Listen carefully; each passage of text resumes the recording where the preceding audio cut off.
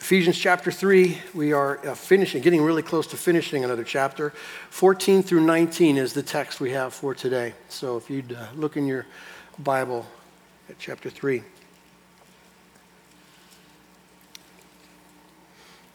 If you were to Google search the greatest attribute of God, you would have reams of people responding to what is the greatest attribute of God. Theologians pontificate on the greatest part of God. And most of the sources that I would consider reliable all kind of conclude there's one, and I kind of agree with them. The holiness of God is really a big deal. But, I'm saying this loosely, I find it really mind-blowing to consider anything about God. I mean, it's hard for me to kind of put parts of him up there and go, well, that's everything, and everything else is not as good. I'll give you a challenge today, I swear. Go home and just contemplate the mercy of God. Think of nothing else but his mercy in your life. My guess is after you spent a long time considering it, you might leave that afternoon going, it's got to be his mercy. His mercy must be the best thing about him. Because it's overwhelming. Like everything about God is overwhelming. It's just too much to comprehend. But because God is so otherly, he is so hard to comprehend, he has decided to reveal himself to us in the person of Jesus and through the words of the apostles. But as we discover him in the words and the life of Jesus, and as we hear of him in the words of the apostles, I can't help but notice how he relates to us, and that he's decided that all of his attributes would be seen most clearly and maybe most precisely through one particular attribute, and it's the attribute of love. Is the holiness of God the greatest? Probably. But I know this, I'm certainly glad I can look at it through love. Because if all he was holy, I don't have much to hope for. But because he's love, guess what happens? He diverts the wrath for my sin towards his son.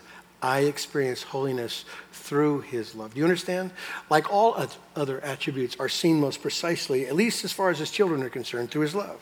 And I guess that's the essence of what I want to talk about today, or at least what I think Paul's little prayer here is all about.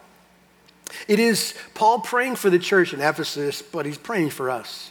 In God's wisdom, 2,000 years in the future, here we sit hearing these words that he's praying for God's people. So get it, church. This is where he's taken us. He wants us to know this wonderful truth, the power of God, the love of God, and the fullness of God in our lives. All of them that Paul says surpasses, get this, your knowledge. That's what he prays, that we would understand all these things. So I had a question when I started sitting down to read this. How do I describe the incomprehensible? How do I tell you about this love that surpasses your mind, your knowledge? If, as Paul is about to tell us, the love of God does surpass that knowledge, what am I supposed to do today? And I try to make it as simple because I'm a simple guy. All I can do is try. All I can try with all that I know is to describe God's love, knowing right before I start that it's even bigger than I can tell you. It's greater than words can contain. There is not an illustration that wraps it up. Whatever I say, whatever anyone says about the love of God, just add a whole bunch of sidecar to it. It just spills over the edges. You can't contain it. When my boys were young, my sons are 28, 26, 24, 22. All right, so this is a long, long time ago. But I used to look at him and say, you know how much Dad loves you? Do you know? And they did probably what your kids do. If you ask them a question, they go, right? They try to measure it. I said, no, buddy. My love goes from one hand around the universe and back to the other. And I would say infinity. So we would say that to each other. Infinity, man. And it wasn't like I was trying to give it a limit either. I was trying to describe the indescribable. I just love you, man. I haven't found the end of it yet, but I doubt I will. And that, in essence, is what Paul is doing here for us today. He wants us to know about God's love. So before we get into the text, let me ask you some questions. Do you know how much God loves you?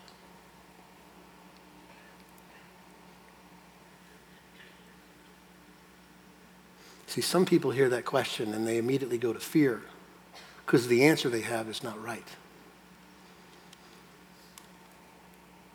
I'm certain we all need to hear about the love of God, and I'm certain some of us need to hear it more than others. I don't know if this is right, but my gut tells me that the greatest attack the people of God suffer under is the all-out assault of really knowing that we're loved by God. There's no way his love could deal with me. There's no way what I'm going through would be anything I would describe as love. I have been reading recently and learning recently about the darkness and depression and discouragement that affects so many people in our world and in history, by the way. I mean, you might be able to blame the culture and say, well, we're so messed up now that it's clear why people are so discouraged. But if you go back in history in the church, you will find people that walk in darkness. People, by the way, that you and I would see as godly people, mature people, people who are knowledgeable about the scriptures, people who, by their own expression, fight doubts and discouragement and have questions they can't answer, people who suffer and wonder, where's God in this suffering? Where are you? You said you will do if I ask, and I'm asking, and nothing changes. Well, so what are you doing with me? Like, am I outside of your love? People who are so overwhelmed with their sin and struggle, they just conclude, there's just no way. There's no way God's grace and love could get that. And so they're oppressed with anxious hearts and anxious minds. And I have to confess, I don't live in this world much. I'm kind of a skip off the surface guy. And I say that to my detriment. But at 57, do you know what I deal with more now than ever? Moments where it looks too heavy for me. I don't want to hear another story. I don't want to watch the news. I don't want to ask questions and struggle with less than clear answers. And so here's how I've concluded even this short journey of trying to study stuff that doesn't come natural to me. My heart's really broken, really broken. Some of the people closest to me struggle with darkness, and it crushes me. I wish I had like something, make it go away. And I'll tell you another thing that I struggle with. I don't think the church, and I even am accusing myself of this, have done a good job of dealing with people who have depression or discouragement or darkness or wonders or whatever, because the church has notoriously thought it's just more information. Give these people more answers and then they won't, it's kind of like it's a knowledge issue. But here's the truth. Godly, wise, and informed Christians struggle sometimes to believe the depths of God's love. Charles Spurgeon, the Prince of Preachers, never had a sunshiny day that I could find. Isaac Newton, Martin Luther, Job, King David, Elijah, I could bury you with heroes of the faith who fought for joy. It's so common, and Paul knows it is too. So just look at me for a second, okay? Do you struggle with fear? Doubts? Everything's good, and then suddenly a question you can't answer, and then it goes down a bunny trail of darkness. Anxious hearts? Do you have that? I confess in humility, I don't know the source of all that.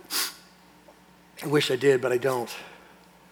It may be a combination of body, mind, or soul. It could be something you're not well, or it could be that your soul is under attack. It could be all of the above. So I'm not smart enough for those things, but I do know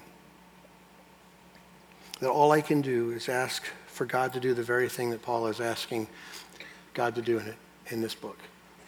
All I've got. If someone came to me and say, I'm hurting, I feel fear, I feel doubt, I would open this book up and I would open to chapter 3 and I would read this prayer from Paul to the church. That's all I got. That God would somehow show you the unknowable. The thing that surpasses more information. The thing that moves the longest distance in the human world, the distance from your heart, from your head to your heart. That you would know beyond what you know. That you'd feel and sense the love of God in a deep and profound way. That which surpasses knowledge, which to me implies some pretty powerful stuff. that God wants his eternal, secure, steadfast love to overflow our minds and leak all the way into our affections. That's what I know. If it's going to surpass just facts and figures and it gets all the way into my heart, guess what happens? Then my emotions and my feelings are affected. And that's where power lies. Power to answer doubts when they scream at you and questions when they question you. Power to root out sin, because what you have in your affections is a greater affection for the sin that you once chased after. And suddenly by comparison you go, this is better. And without much effort whatsoever, you leave that thing that had its grips on you because you've gone after your greatest affection. If it moves from here to here, we've got a shot. Power to find joy. That's what I believe Paul's praying for. So it's not a very long or a very complicated paragraph, but it is profound. And I've been praying it for us for a long time. That we would know this love that surpasses our knowledge. So let's read it and let's ask for the Holy Spirit to help us understand it this morning. Verse 14, chapter 3. For this reason, I bow my knees before the Father, from whom every family in heaven and on earth is named, that according to the riches of his glory, he may grant you to be strengthened with power through his Spirit in your inner being, so that Christ may dwell in your hearts through faith.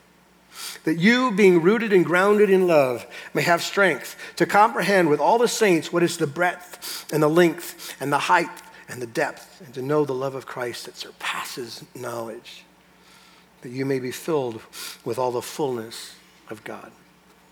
Pray with me.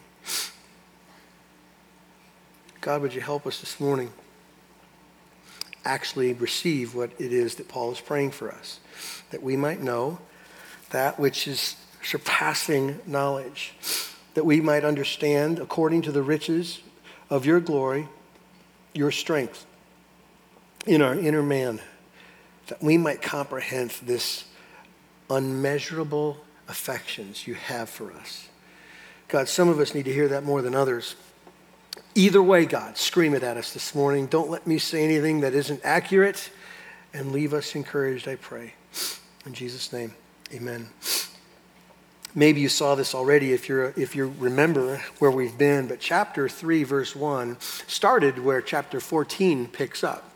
I think this is kind of like one of those wandering prayers for Paul, because I think he's trying to start to pray in chapter 3, verse 1. For this reason, I, Paul, and he's about ready to do it, and then there's this hyphen, and off he goes. His mind wanders into all the subject matter he's just been talking about in chapter 2.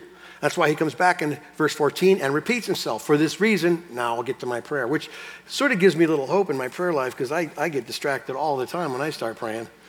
I wish my prayers would be hovering on the things that the Word of God says, but I'll be praying and it'll dart off. And that's sort of what happens here in this little first section of chapter 3. Nevertheless, Paul brings it back to a prayer for the church. And it says here, he bows his knees before the Father. That's a bigger deal than it just reads. Most commentators would suggest that the Hebrew men didn't kneel to pray normally. They would stand. The culture was to stand and pray, unless there was a serious moment of great emotion and intensity. So now you have to ask yourself the question, what would make Paul be that moved to hit his knees to pray for us? What would do that? Well, I think it's obvious. I know, even though we've taken months to go through these first 3 chapters, this came out in kind of one strong flow from Paul's heart to the church, and he's overwhelmed with what he said. He's moved, deeply moved, and he hits his knees to thank God and ask God to do wonderful works for the church.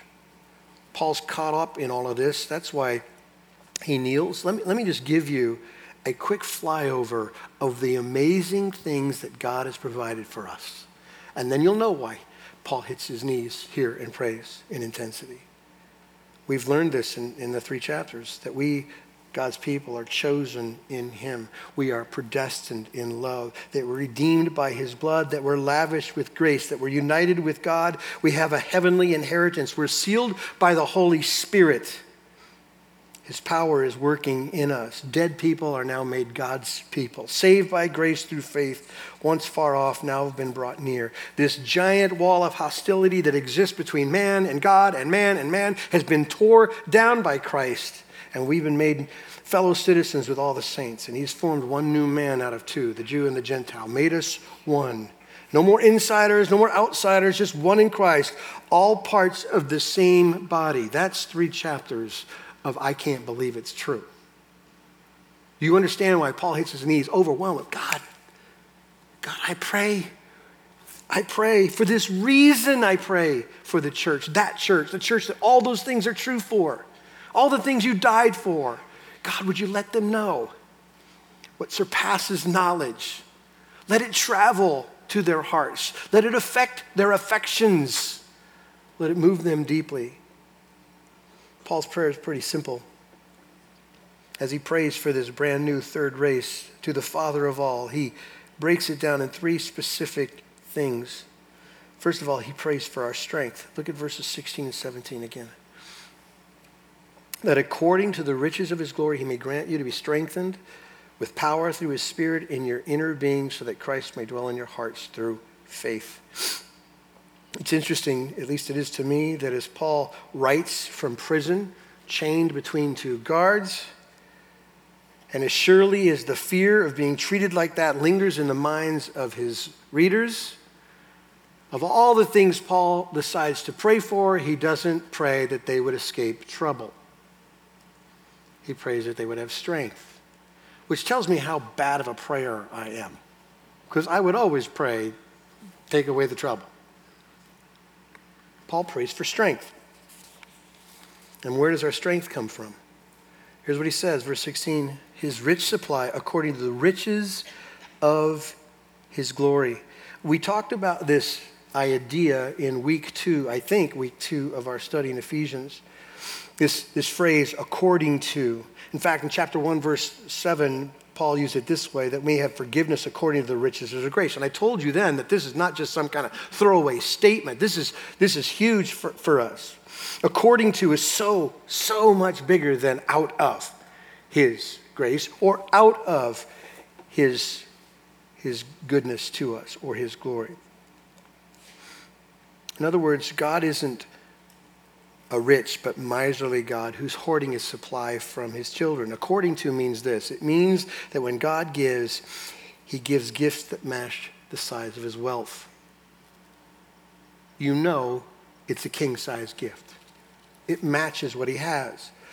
Paul isn't praying to a God who means really well but just doesn't have the resources or the heart to pull it off. He prays that we would be strengthened by his riches. Right? God's supply for us. And he tells us 2 things specifically how we're strengthened. One is by the power of the Holy Spirit working in us. And the second thing is by Christ dwelling in our hearts. Let's deal with the first one, the Spirit of God in us, the power of the Spirit. Scripture tells us, we don't have time to go into it, that when we are converted, because we are converted and how we're converted is by the work of the Spirit who lives in us. The Spirit of God dwells in the hearts of believers. In fact, Ephesians chapter 1, verse 13, Paul himself said we were sealed by the Holy Spirit into a guarantee of our inheritance. That's what the text tells us. So what's Paul praying here? What is this power?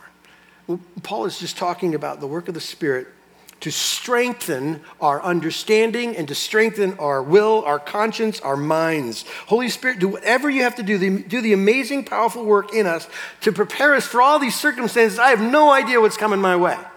Just get me ready. Give me the right mind and the right heart. Give me the right courage. Give me the right everything, Holy Spirit, to deal with the world, deal with my circumstances, and deal with my life, no matter what it is.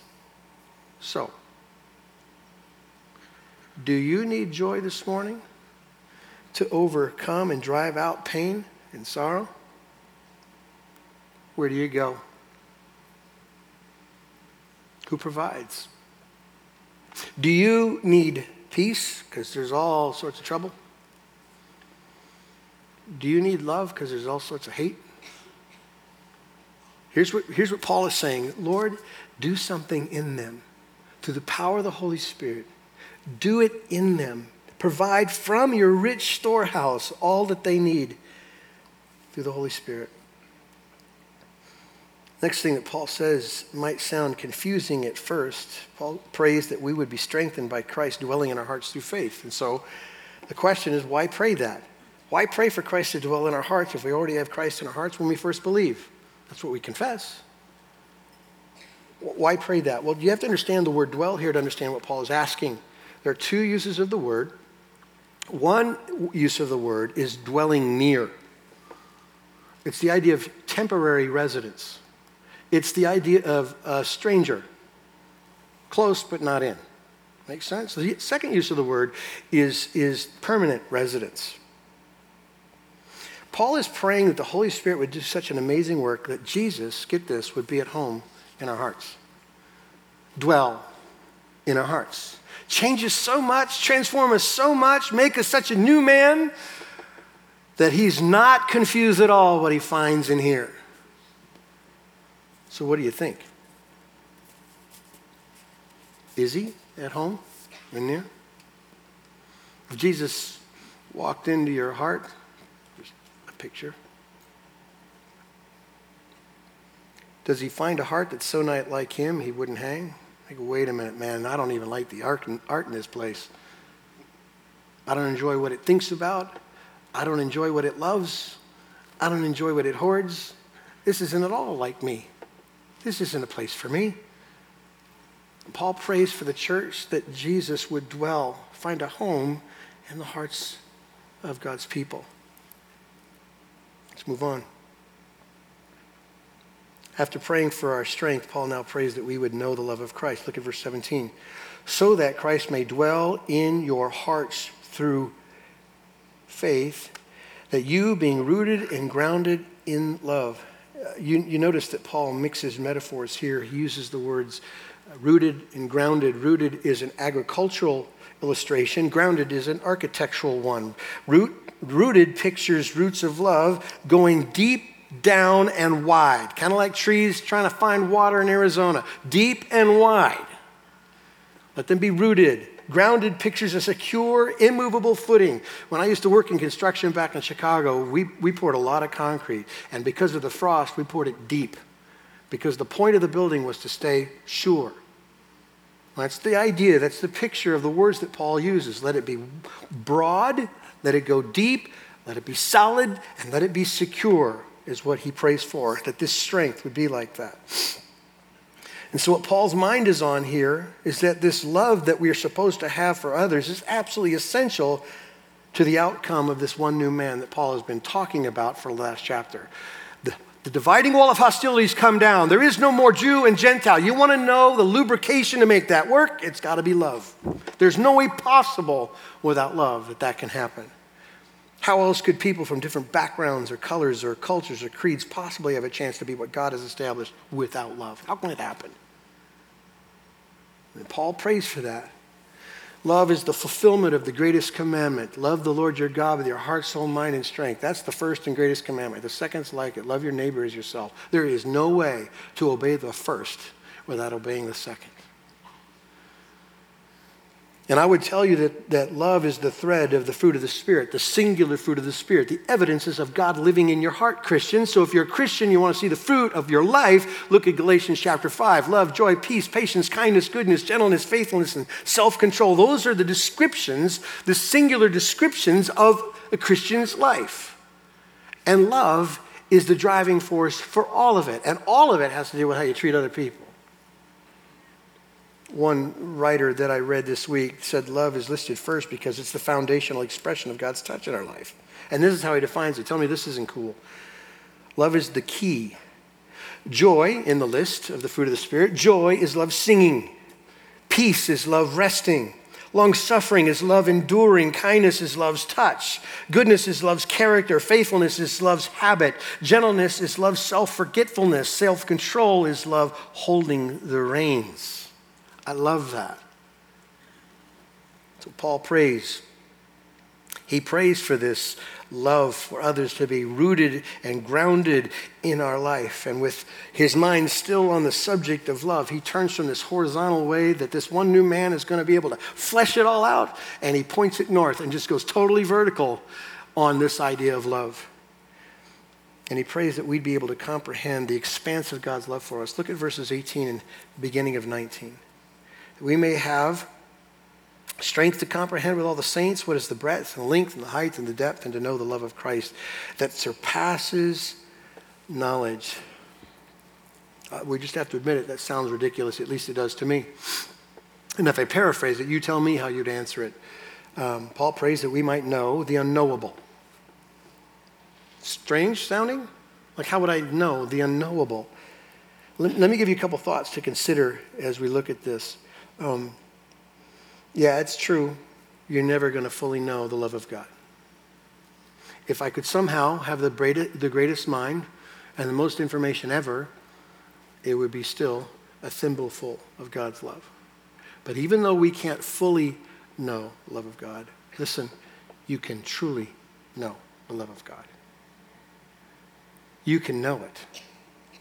Just because you can't grasp it all, you can truly know it. God's love is eternal, it's perfect, it's holy, it's faithful, it's sacrificial, it's consistent, it's overflowing, and it's overwhelming. I understand that. It's impossible to grasp the size and dimension of God's love for you. I read this in one of the commentaries. I thought it was helpful to understanding just the inability, the incomprehensibility of understanding God's love. And it was a true story of St. Augustine, who in his theological deep mind was trying to plumb the depths of God, and what he was considering was the Trinity. One God, three persons. And his mind went, I can't do it. I can't comprehend the Trinity. And so he spent a season wandering around just saying to himself, one God, three persons. One God, three persons. And he was trying to understand it. And he would go on long walks as he pondered these things, and he found himself at the beach, and he's walking on the beach. And as he's walking, he's saying these things in his mind. He sees a little kid playing in the sand, and there's a pool on the beach, and the kid's running to the ocean with a seashell, running back to the pool, putting water in it. So he'd take water out of the ocean and fill the pool up. And Augustine said, what are you doing, boy? And he said, I'm trying to move the ocean. And of course, he did what you did. He laughed at him and said, you can't do that. And Augustine swears this is true. He identified at that moment that this boy was an angel. And the boy looked at him right out of that moment.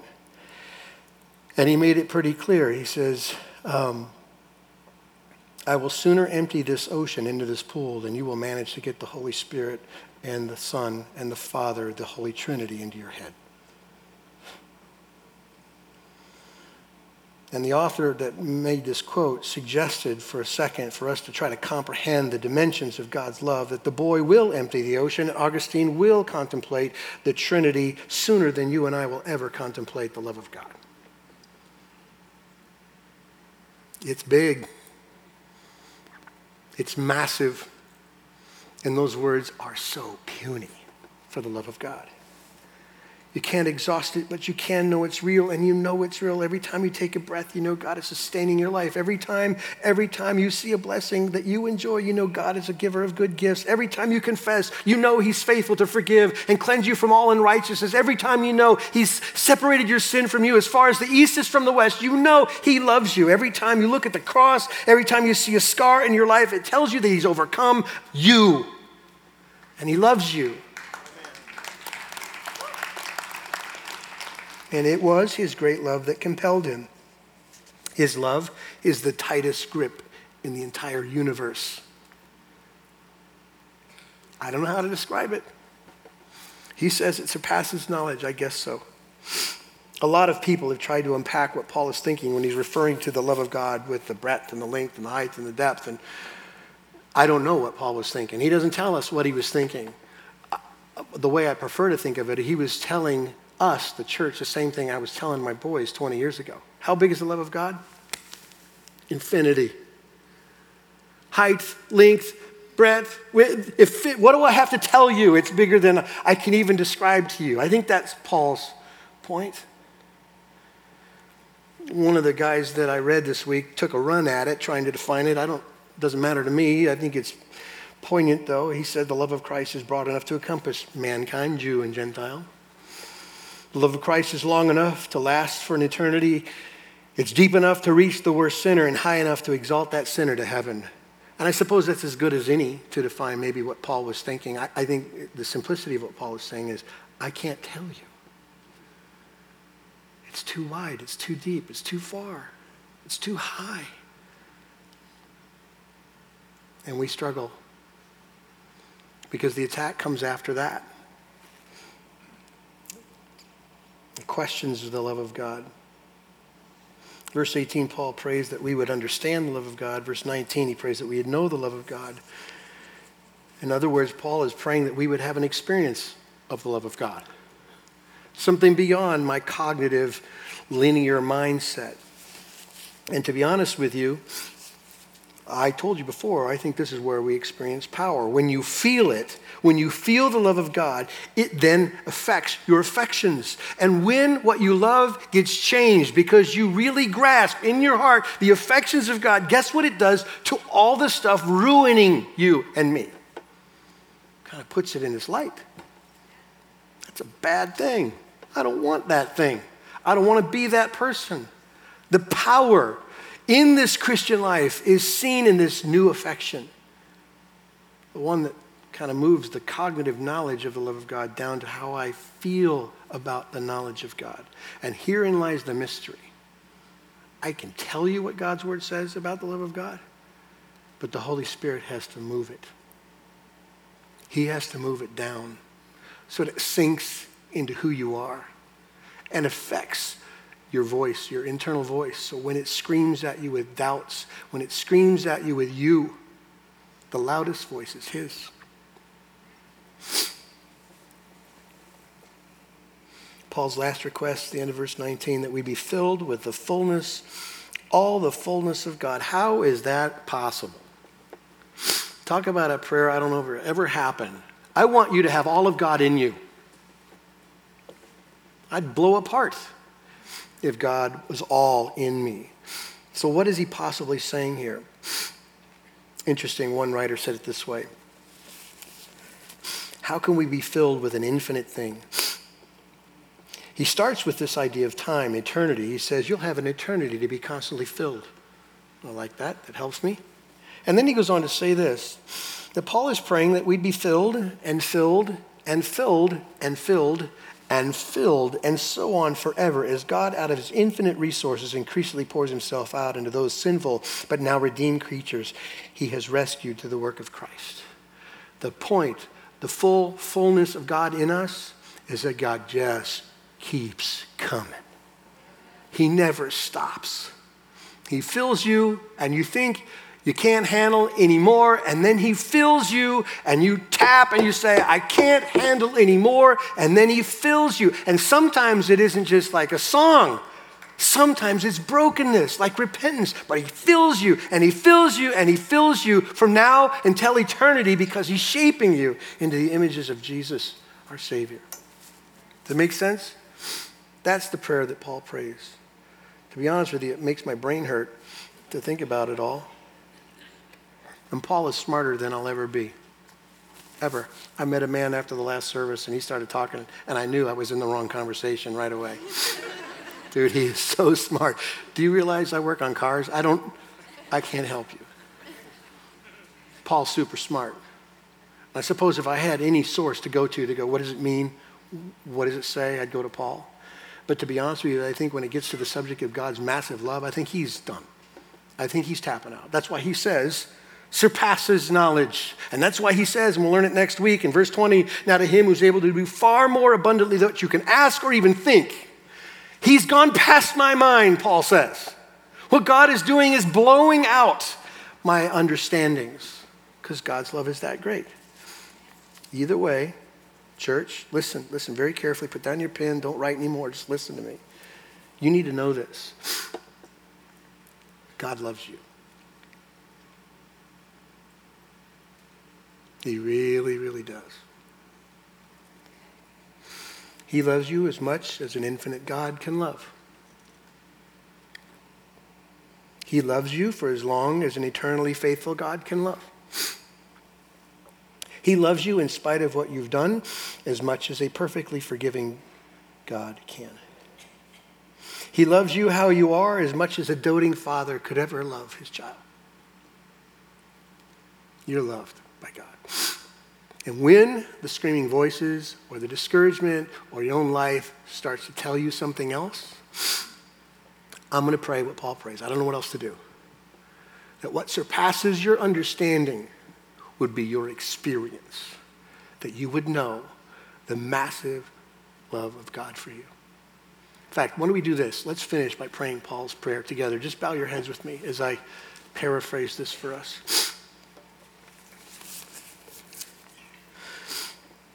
Father God, we pray, according to the riches of your glory, give us strength through the power of your Spirit to our very soul. I pray that Christ would find a home in our hearts through faith, that he would be welcome there. I pray that we, your children, would be stable and strong and immovable in your love for us.